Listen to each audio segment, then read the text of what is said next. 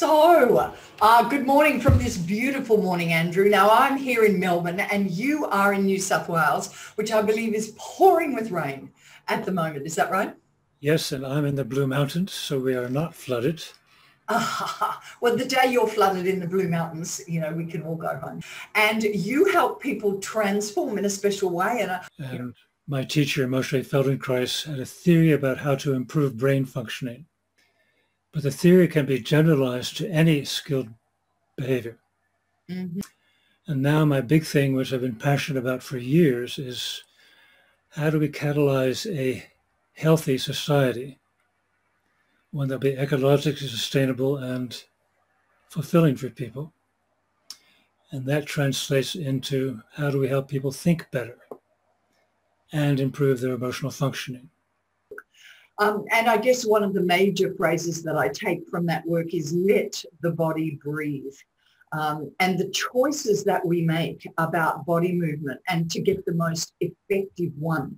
With habitual patterns that we have, a set of habitual patterns that we have, and we think that that's natural. It's no longer natural. It's habitual, and they feel natural because they're comfortable. So the witness is right next door to the critic.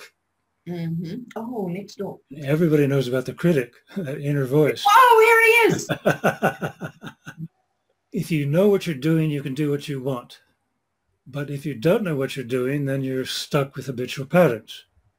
People are on the floor doing these things, and he's saying, I let the body make choices. I let the body breathe. I let the body have its options. And then he looked down and he turned to someone and said, I've told you not to do that. Now, I get the... But within that, to find your own way. How does your shoulder move? What do you notice? Where is the resistance? Stop short of it. Be gentle with yourself. All of that. Very few people know about Feldenkrais in Australia, I find. People are more familiar with Alexander and different techniques, Pilates and things. But Feldenkrais, magnificent work. Magnificent. So I'm catalyzing a global movement. Watch this, it's big, to shift mainstream consciousness so that as a society we become committed to doing everything required to pull out of our ecological nosedive and develop a society that operates within planetary boundaries. That means we don't destroy the environment. And if you connect the dots, it has to be a caring society because competition will continue to destroy ourselves. Andrew, how do people get in contact with you if they'd like to come to you directly?